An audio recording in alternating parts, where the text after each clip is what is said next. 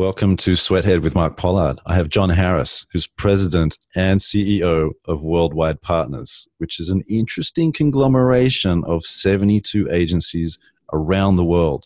We're going to talk today about independent agencies, the independent agency mindset, the models and the practices that they have. We'll talk a little bit about how strategy fits in with that. And we're definitely going to talk about how this conglomerate of agencies comes together, because it's quite different. First of all, I do want to start off with a question about president and CEO, John, because those titles don't necessarily exist together in other parts of the world, and they confused me when I first moved to America. What's the difference between a president and a CEO? And having both of those titles, what does that actually signify? It depends on who you ask. I think in my world, the presidency piece of it has me, very involved in the day-to-day operations of the network, which is, as you said, a global network of all independent agencies. And so I think there tends to be a more operational component with the president's title. And then with the CEO title, there is a broader representation of the organization externally. Many times there's a top-to-top piece of this that in some countries and in some cultures is pretty prevalent, and so there's a signal that comes with that. To be honest with you, I do anything I can around here to make our agencies successful and better agencies. So the title is somewhat irrelevant, but I think culturally they've been established to help present who you are in a certain guise, if you will, in a positive way to the people that you're working with. So, okay. And help me understand, when an agency makes a chief creative officer and an executive creative director a president, is that are they taking up operational responsibilities there? What is that mode of president?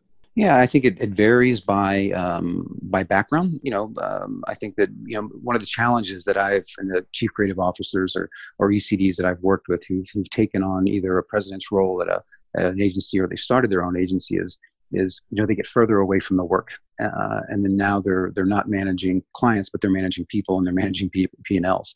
And I think where I've seen it successful is on two fronts. I think when someone who has not necessarily had the operational background of running an agency, where they have a strong chief operating officer or CFO who can help balance out that skill set, I think it works very well. But you have a number of chief creative officers who've spent time in large holding company environments, who've ventured off onto their own, and they've done it because they're entrepreneurs, and so they learn the business, and they find a way of finding a good balance between staying close to the work and close to the clients, but also following their entrepreneurial dream of running a profitable and growing business. Mm-hmm. Okay, let's talk Worldwide Partners. 72 agencies, 40 countries. You describe it as a network. How does it work, and how is it different to other quote-unquote networks? Believe it or not, the network was founded 80 years ago, in 1938, so 81 years ago now. And it was founded by a group of 5 U.S. agencies who were in the southwest region of the United States.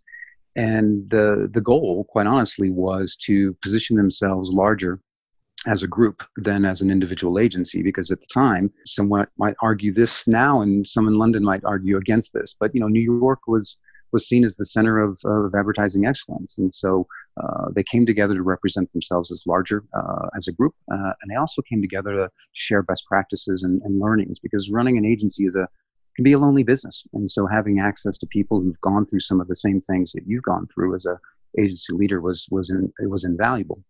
If we fast forward 80 years, now we are 72 agencies in 40 countries, and all the agencies maintain their independence. It's a bit of a reverse holding company model in that rather than us own the agencies own the network, and they buy shares in the network, and it changes the conversation when they're talking to clients that this isn't a loose federation of pins on a map, rather a committed group, committed to collaboration and serving each other. I think what's made it different, I think first and foremost is, it's the independent spirit. These are entrepreneurs who started agencies, who think business first. And when they're talking to clients about business growth, they understand it because they're running their own respective businesses. They're much more agile. And I know that's an overused word, and it means different things to different people. But I think I would narrow it down to flexible, and more customizable than perhaps a holding company model, because they're not required headcount models that they have to abide to. They can create their own customized solution for clients. And I think what probably makes the group most unique, and I spent time in the Omnicom system within TBWA and within Integer, and with no disrespect to those respective organizations, because I had a great career and there and feel very proud of the work that was done. But when it came down to collaborating on a multinational level, on a global level, we had a common process and disruption, a global leadership team, a consolidated P&L. All the agency offices across the world were branded the same. But we struggled to collaborate effectively because we were all fighting for money and control. The MD had revenue goals in the U.S. that he or she needed to hit, and the MD in the U.K. did the same. And so it was a money grab. And an ECD in Spain was not going to take direction from an ECD in China. It was, I think, admirable in spirit, but flawed in execution. And what I've seen with the independent agencies is this level of accountability and reciprocity to each other to just win, to just get it done and do the right thing for each other and the right thing for the clients. And I think the fact that they have the freedom as independent agencies to do whatever it takes makes the model very, very unique. So I know you've touched on some of these points, but I'd love to summarize them and see what you would add to it. What are the main benefits that independent agency owners get from joining Worldwide Partners? Sure. I think the first, maybe most obvious, it's in the name, right? One, it's the ability to scale their service offering to support clients that may require multinational support without the time and expense of opening up offices all over the world, and being able to count on the partners in the other offices to deliver the same quality of work and quality of service for your client as you would deliver. And I think the second piece, as I mentioned, is running an agency is a lonely business, and the ability to across 40 different countries, all of the challenges, despite being different currencies and different cultures and different languages, all the challenges and all the opportunities are very, very similar. It's about finding and retaining great talent. It's around dealing with margin erosion. It's about expanding service offerings, and the ability to pick up the phone and as well as meetings that we conduct and talk to anybody all over the world and say, how are you dealing with this problem? Is an invaluable component of the value proposition for agencies. And I think our phone rings when an agency needs to scale for multinational business, but there are these benchmarks for agencies when they're growing. When you hit 50 people, now you have to ask the question: do I need a head of HR? Do I need a full-time IT person? Do I need to move from a controller to a CFO? And being able to tap into other agency leaders who have asked themselves those same questions for guidance is, again, an invaluable piece of the value proposition. Right. So there's a couple of things there. So the first one is scale. So being able to scale geographically and potentially by being able to also offer complementary services that perhaps one agency doesn't have or is new to. Mm-hmm. And then peers, where part of that is about knowledge and wisdom, and part of it's lonely running a business, right? So there's probably an emotional element to that. You mentioned quality control.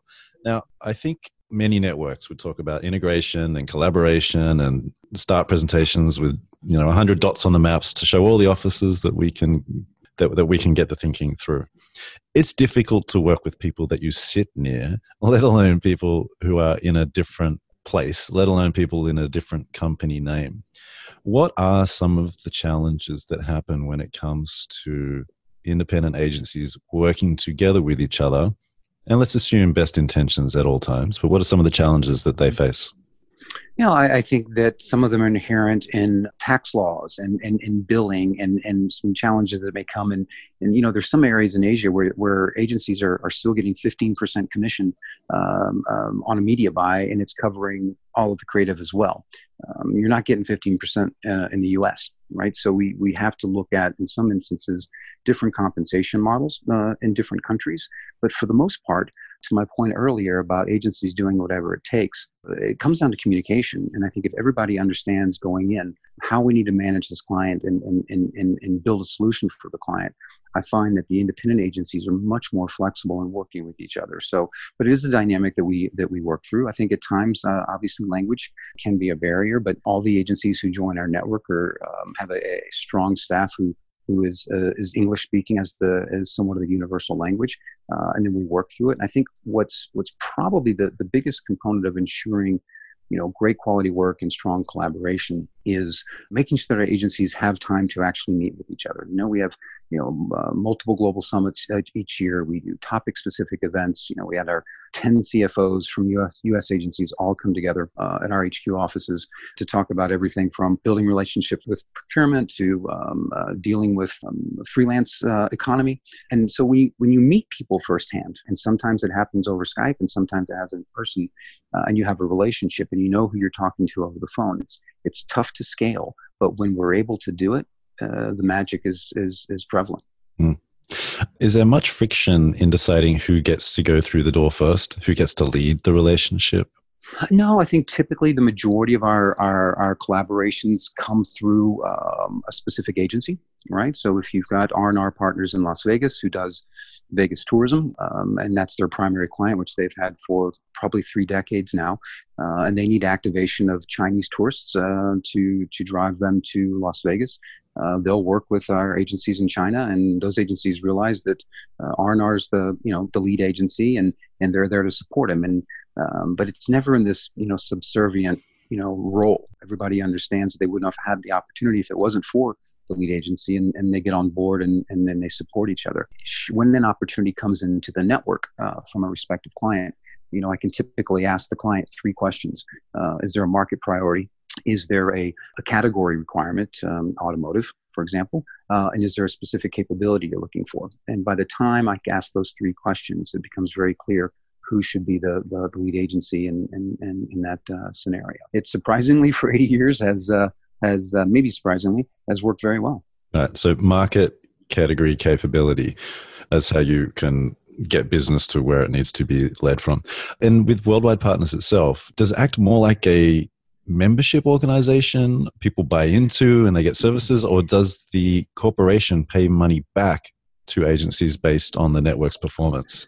I think the business model is very association based, but I hate that term because it feels so static and lacking in commercialization, right? So the roots are in an association kind of model. Agencies pay an annual fee to be part of our network, and it's based on revenue.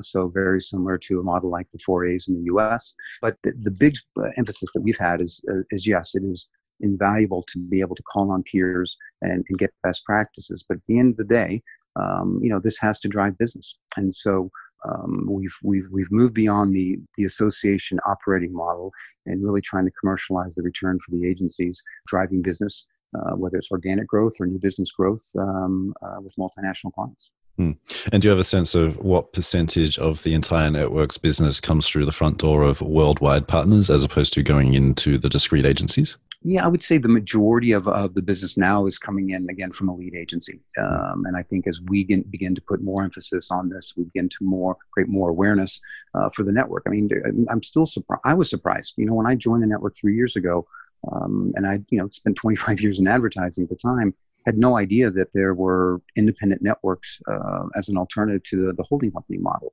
And so there's still a great deal of, but growing, lack of awareness of the independent network model. So our position of strength right now is as the agencies promoting their capabilities that the network affords them.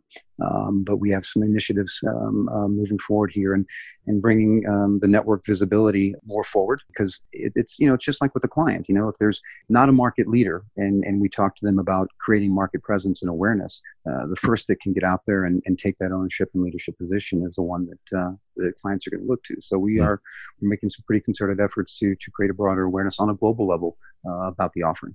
Right. Yeah. Look, I love finding out about how the money, to be crass, how the money flows through these kinds of models and any agency model, because when you're starting out in a career working in an agency, no one really tells you.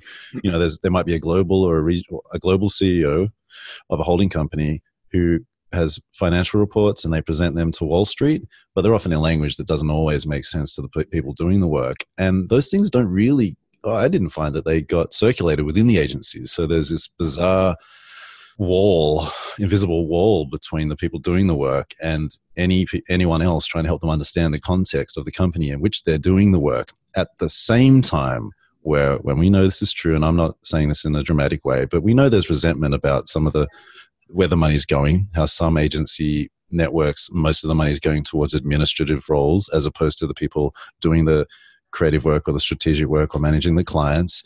And at the same time, those people are being told that there are salary freezes, and they're hearing about margin squeezes at the same time that some of these big salaries are getting bigger and bigger and bigger. I'm not making a comment on any of them, I'm just trying to lay it out. Sure. And simultaneously, there are yearnings within the world for a more equitable relationship between what someone does for their career and day job and the structure of that agency, and whether it's employee owned, etc. Like what are some of the new and interesting ideas out there about how agencies are structuring, perhaps to recognize that maybe capitalism's gotten a little bit crazy and it could be a little bit more empathetic? Are you seeing anything interesting out there? Well, yeah. Let me just address one thing on the network model. Yeah, I think what makes this group very unique, right, is I don't own this network. The agencies own the network, and we are a C corporation in the U.S., but we run in similar fashion to a nonprofit in that all the dollars that we generate as a network, we invest right back into the network to market the network and to produce events and to provide tools for our agencies. This isn't, no one's sitting on my shoulder saying you have to drive 10% growth and 15% margin. We invest everything right back into the network because the agencies own it. And my accountability, my bosses are as a board of directors of 10 agency leaders all over the globe. That's who I answer to. They approve the P&L and how we spend the dollars as a network. So it's a very, very different model than the top-down kind of holding company model. So I think it's pretty unique because our purpose is very clear to support our agencies, to make our agencies better agencies and help them grow, whatever that means to them. So it's pretty unique in that. I think, to your question, I mean, certainly there are agencies that are looking at employee stock opportunities. And I think many of those are agencies who, some of the leaders may be looking at succession planning and how do they turn this over to the agencies to give them some equity in the organization, and not just at the partner level. And I'm starting to see that happen more consistently, but I don't know that there's anything I would point to that says we've figured that out. I think when I ran an agency, it was within TBWA. We had about 100 employees, and we were owned by Omnicom at that point. But I found that we're really good at sharing good news as leaders, but we're really bad at sharing bad news. And this was 2000. I was there 2006 to 2008. Okay, so we all remember 2009. And I think that what employees appreciate, and we're sometimes so scared to share the bad news, is transparency to the extent that we can provide it, right? And sometimes in a publicly traded environment, you can't share everything. But I found more often than not, whether employees had a specific equity in the organization, if they understood what was going on and they had visibility to how the agency was performing, both good and bad, it gave them some ownership in the outcome. And I think that's not around a specific process or employee stock plan. It's about communication. And I think there's a higher degree of transparency and communication required of senior leaders these days than ever before. Right. What's the acronym for, is it ES, employee stock? ESOP. ESOP, that's right. ESOP, yeah. ESOP? Mm-hmm. Yeah. So there's a lot of thinking. It's been around for a long time, and there are a lot of companies thinking about this, and probably in smaller markets and probably not in New York. But you've got B Corp, which is a relatively new idea, and ESOP. I've heard of a few ESOP agencies in the Midwest. And so for people who are listening, if you're thinking about owning, creating, taking over an agency one day, check out these things. They have pros and cons like everything else. Intended good consequences and unintended not so good consequences, but I think that the idea of ESOP is very interesting as we head further into this century and whatever the century is going to throw at us. Okay, let's talk psychology. But first of all, I thank you for sharing stuff about structure. I think it's really important, and I really do hope that people who do creative work take more responsibility for understanding the structures within which they operate so that they aren't victims to those structures. I don't mean it in a crazy, hyperbolic, dramatic way. I know the word victim is exactly that. But be aware of the environment within which you operate, because you're not a widget who goes to a factory every day and then you come home and that's that. You're more than that, and you're going to be able to affect more people if you acknowledge that earlier in your career or at some point in your career. John, teach me about people who own and run independent agencies. I want you to think about them. I want you to think about your last network meeting and the people there. Is there a way for you to break down the types of people that come to mind by their motivations and their goals? Perhaps the most obvious characteristic is an entrepreneurial mindset. Okay, and whether they're someone who's come from a holding company environment who said, I want to do my own thing, or they've started their own agency. You know, we have an agency in Knoxville, Tennessee, the Tombrus Group, that's now third generation ownership of you know, leadership within the group. And so, but one of the key common denominators is around being an entrepreneur and wanting to control your destiny, thriving on you know, taking calculated risks and embracing change. I think that's probably the most consistent characteristic I would see. I think that, you know, we're seeing several new agencies who have been started by creative directors. You know, I'm in Denver.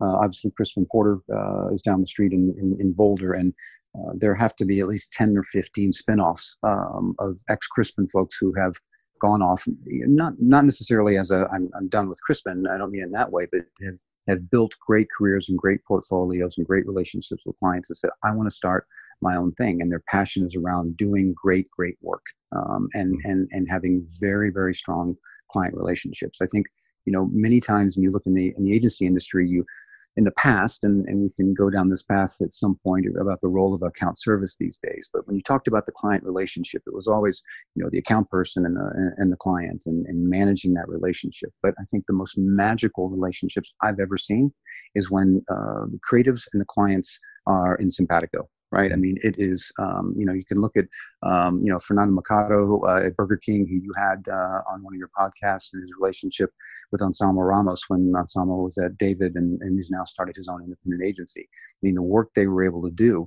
was powerful. And so I think that's a driver for those on the creative side. And I think if you look within the I don't want to say the younger generation, because I'm not that old and I'm not going down that, you know, millennial path. But if you look within many of the digital agency startups, you know, there's a mindset of these guys really believe and want to change the world. You know, they are passionate about data. They're passionate about the promise of AI, and they want to create and build something. And so I think those are, you know, kind of three buckets I put our agency leaders in. And I think that there is universally across all of them this desire to learn. I mean, you know, when we get together in meetings, you know, we have outside speakers that come in and because we want to provide some inspiration. But candidly, if the agency's owners could sit in a room for 3 days and just talk one-on-one, that's all they want to do, because they learn so much from each other. And I think, you know, it's part of why you do what you do here at this podcast and people listen, is because there's passion for learning. So that's how I can, you know, characterize the leadership within our agencies. Okay. And when you use the word entrepreneurial or entrepreneur, what does that mean to you? You know, as I said, I think it's a business first mentality. You know, I mean, listen, they want to make money. We're not all in this for, you know, none of us are in this really for the charity side of it. So there's a capitalism, there's a business component, there's a desire to control their destiny. They are idea people who aren't afraid to you know, to use a very US centric term, to swing for the fences and hit home runs. And they tend to have had success in their past throughout their life. And so it's commitment. They're putting their name and, you know, many times their families, their mortgages, everything on the line for the sake of building something special. And that's how I'd describe an entrepreneur. I think it's always really important to define that word because it's used so easily these days, because there is such a kind of media fetish, especially for the young entrepreneur, even though the average age of successful, depending on how you define that, but I think the average age of successful entrepreneurs who start businesses is actually late 30s. I think it's 37 or something. But the media loves to pick up the story of the 15-year-old or the 22-year-old or the 25-year-old. And then often we work in agencies and we're like, I'm so entrepreneurial. But what do we actually mean by that? That you take risks, or is it about making money? Is it what is it? And I think it's useful because there are people who be listening to this who are wondering whether they want to set up their own agency at some point. And when I talk to people who are thinking through those things, I ask them whether they identify more and you're allowed to do whatever you want, but whether you identify more as an artist, an entrepreneur, or an employee. Where to me, an entrepreneur is someone who is a little bit different for the work we do. But in general, I see an entrepreneur as someone who's trying to create a business that can scale, often, well, usually by creating repeatable processes, right? Which is different to a small business person who's entrepreneurial, but who's really running a small business to give themselves a job. That's more of an employee mindset. How do you feel about those kinds of definitions? No, I think they're spot on, and I think that again, one of the common themes is there is risk, right? There is risk with this, and when you're going out on your own, and certainly if you've got some capital investment behind you, that mitigates some of it, but then you've got someone else to answer to. I think I'll give you a new term. It's an intrapreneur. Right, which is what we would many times categorize the person who was kind of the catalyst within the agency, who was able to go and push and be innovative, but he was able to do it in the safety of a full-time job and health benefits and in a 401k. But that was kind of the person within the agency, like they're going to push, they're going to go, they're given opportunities to go and try new things, but they had a bit of a safety net. For people outside of America, health benefits, 401k. Super important. Vital things. They're scary when you don't have them, or not sure how you're going to get them. So, I mean, you mentioned that a lot of the challenges that the agencies face are kind of similar in different parts of the world. Do you think they've been similar over the years? Are there any challenges that are more specific to independent agencies right now than ever before? Yeah, well, let's look. If you look at the last few years, right? If I read another article about the end of the creative and agency industry, it's like enough. It's this doom and gloom, right? I think it all starts. I wanted you to finish with like what you're actually going to do, because then I'm just going to write an article and see if you follow through. What are you going to do?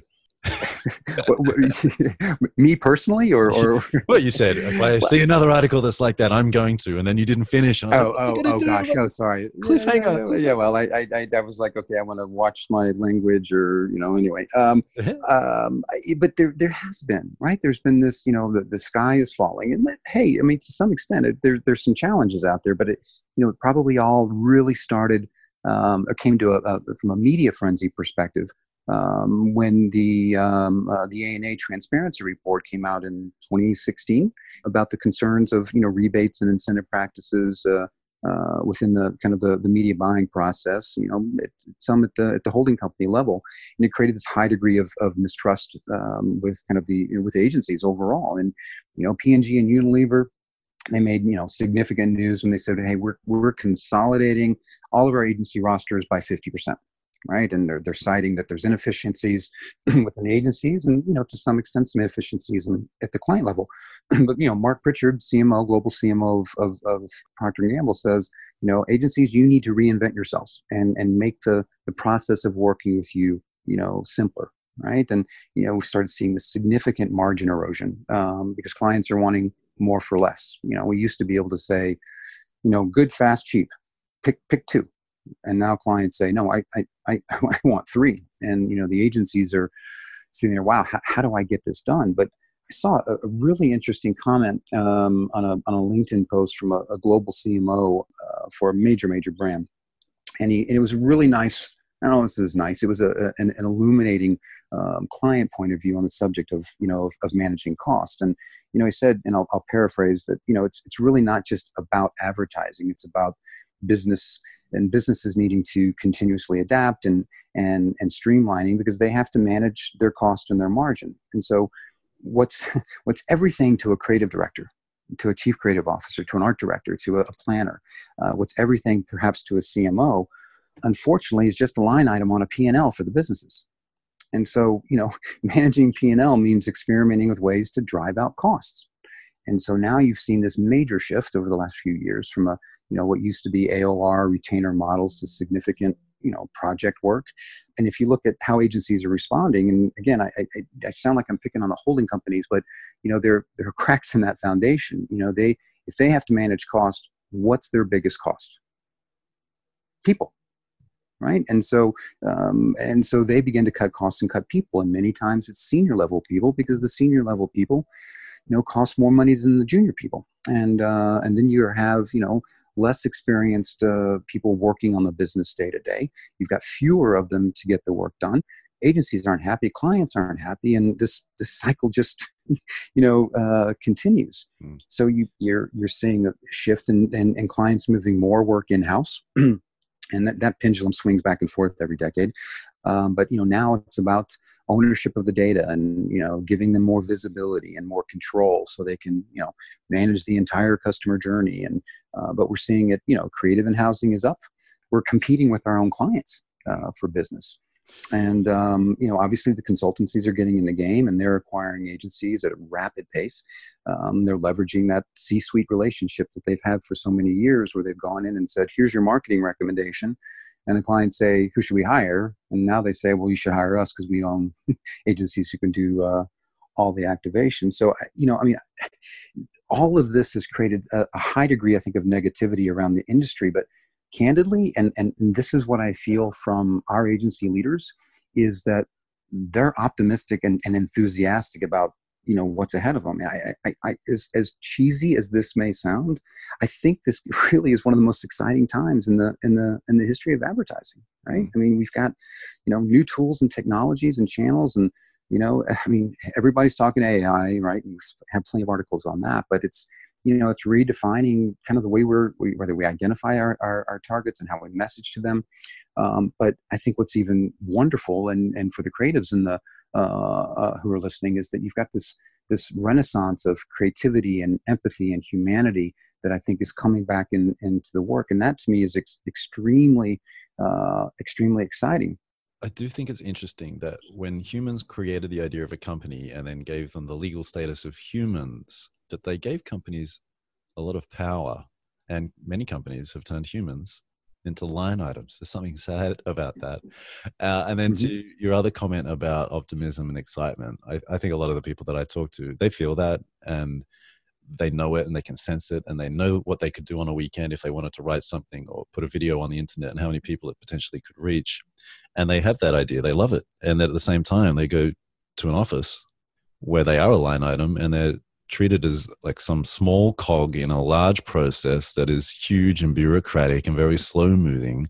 And it's as if the extreme opportunity that they sense is met with an extreme stasis and reluctance to actually embrace it as they push themselves through this grinder of politics. And that's not everywhere, but I hear it a lot, especially in the big places. And then they have to either work out how to battle it, how to accept it, or how to get out of it and what to do with their lives. So it's a weird time. I feel what you're talking about. I'm hopeful about the type of work that we can all do, more empathy within business. But at the same time, the opposite of that is also more extreme than ever, with more power than ever. It's interesting. Yeah, you're absolutely right. I couldn't agree more. We've chosen the agency business, and one of the downsides of it is that we're the ones making recommendations to clients, and we ultimately don't get to make the call.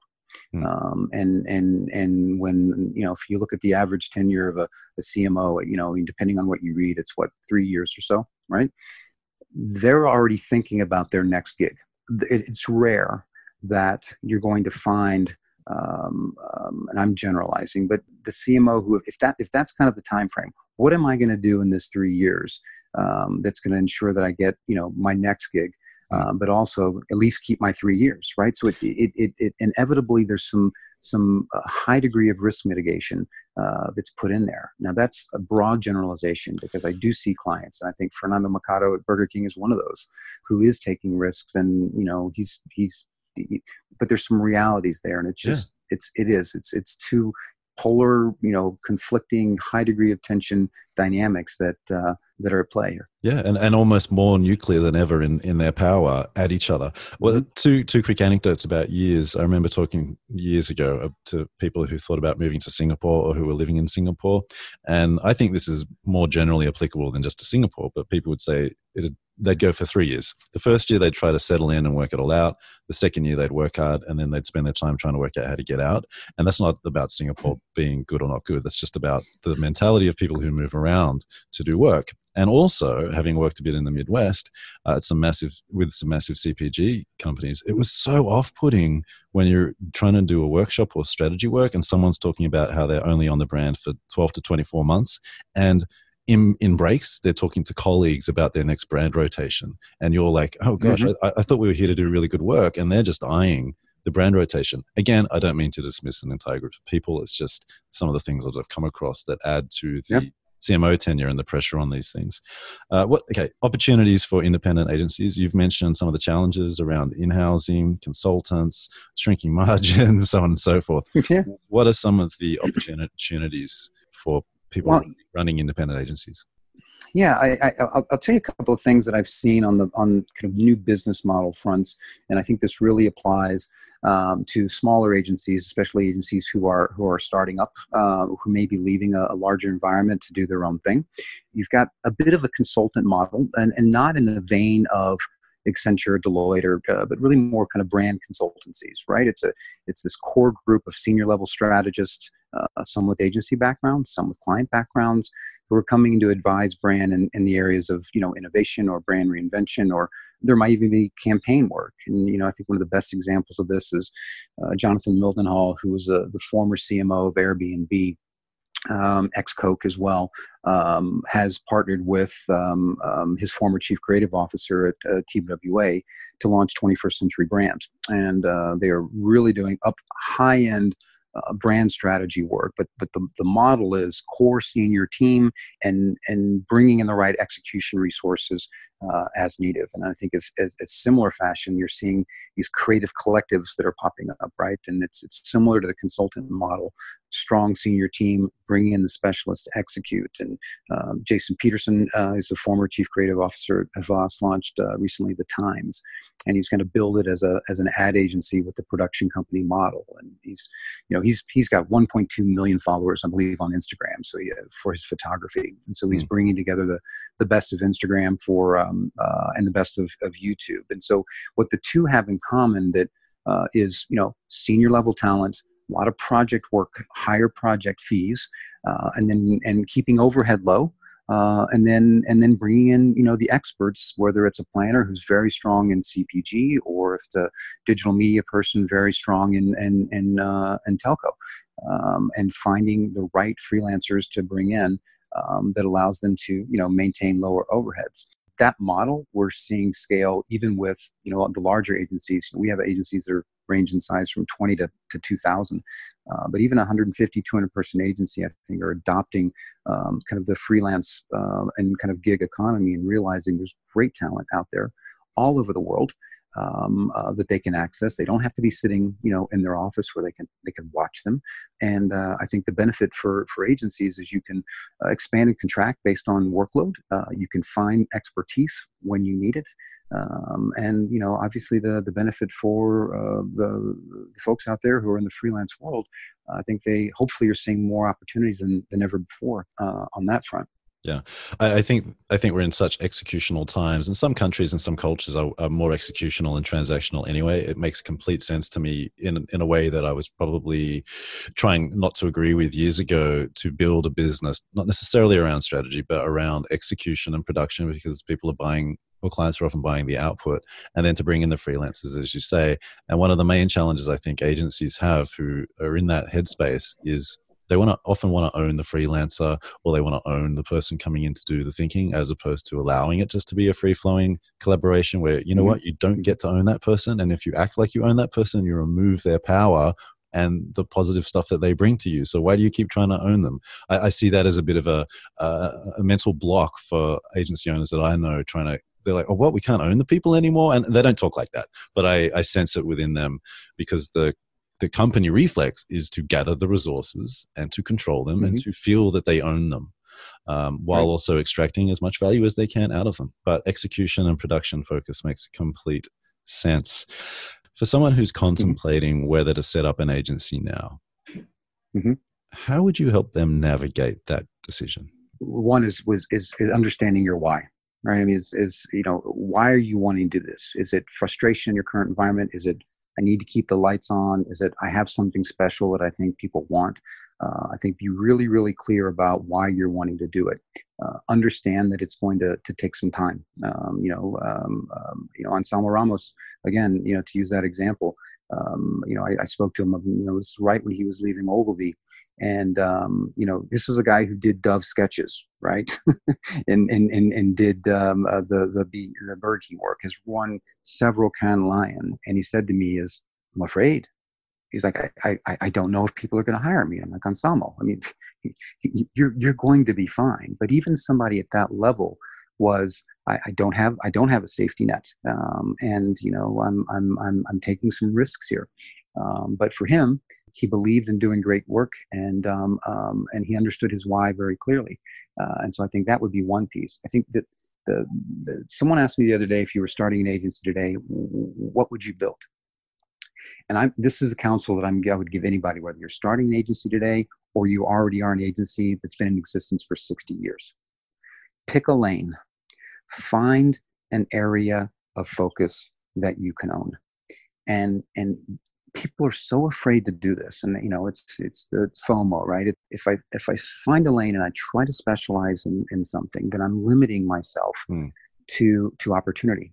And what I would tell them, and what I have told them, is that picking a lane actually opens the road wide open for you, because specialization, that's what people want. Yeah, yes, there's a need for full service models, without question. The pendulum's actually swinging back that way, I believe. But if specialization trumps geography, and what I mean by that is if you are the best, if you're the best planner for beer, or you're the best creative director for, I used the automotive category earlier, they'll find you. Yeah. And when you have a lane, and you have a focus, and we tell our clients to focus all the time. Here's your strategy, and this should be the decision for everything you make. It's the same thing with your lane. It tells you the types of clients that you need to go after. It tells you the types of people that you need to hire. It tells you the type of resources you need to surround yourself with. And I would pick a lane, whether it is a capability, whether it is a service offering, whether it's a specialization with a specific target audience. Pick a lane. You know what? I especially understand that in the USA, because it's number one in individualism, which means that as people grow up here, they have to specialize who they are. And that probably comes out in behaviors such as applications to get into college. Why are you so special? How are you unique? And so it's part of the culture here. It also has a huge economy which can sustain specialization. I've got friends here in lots of different kinds of industries, and they say that one of the things that keeps them here is that they can do more specialized kind of work, whether they're in law or medicine or whatever it is.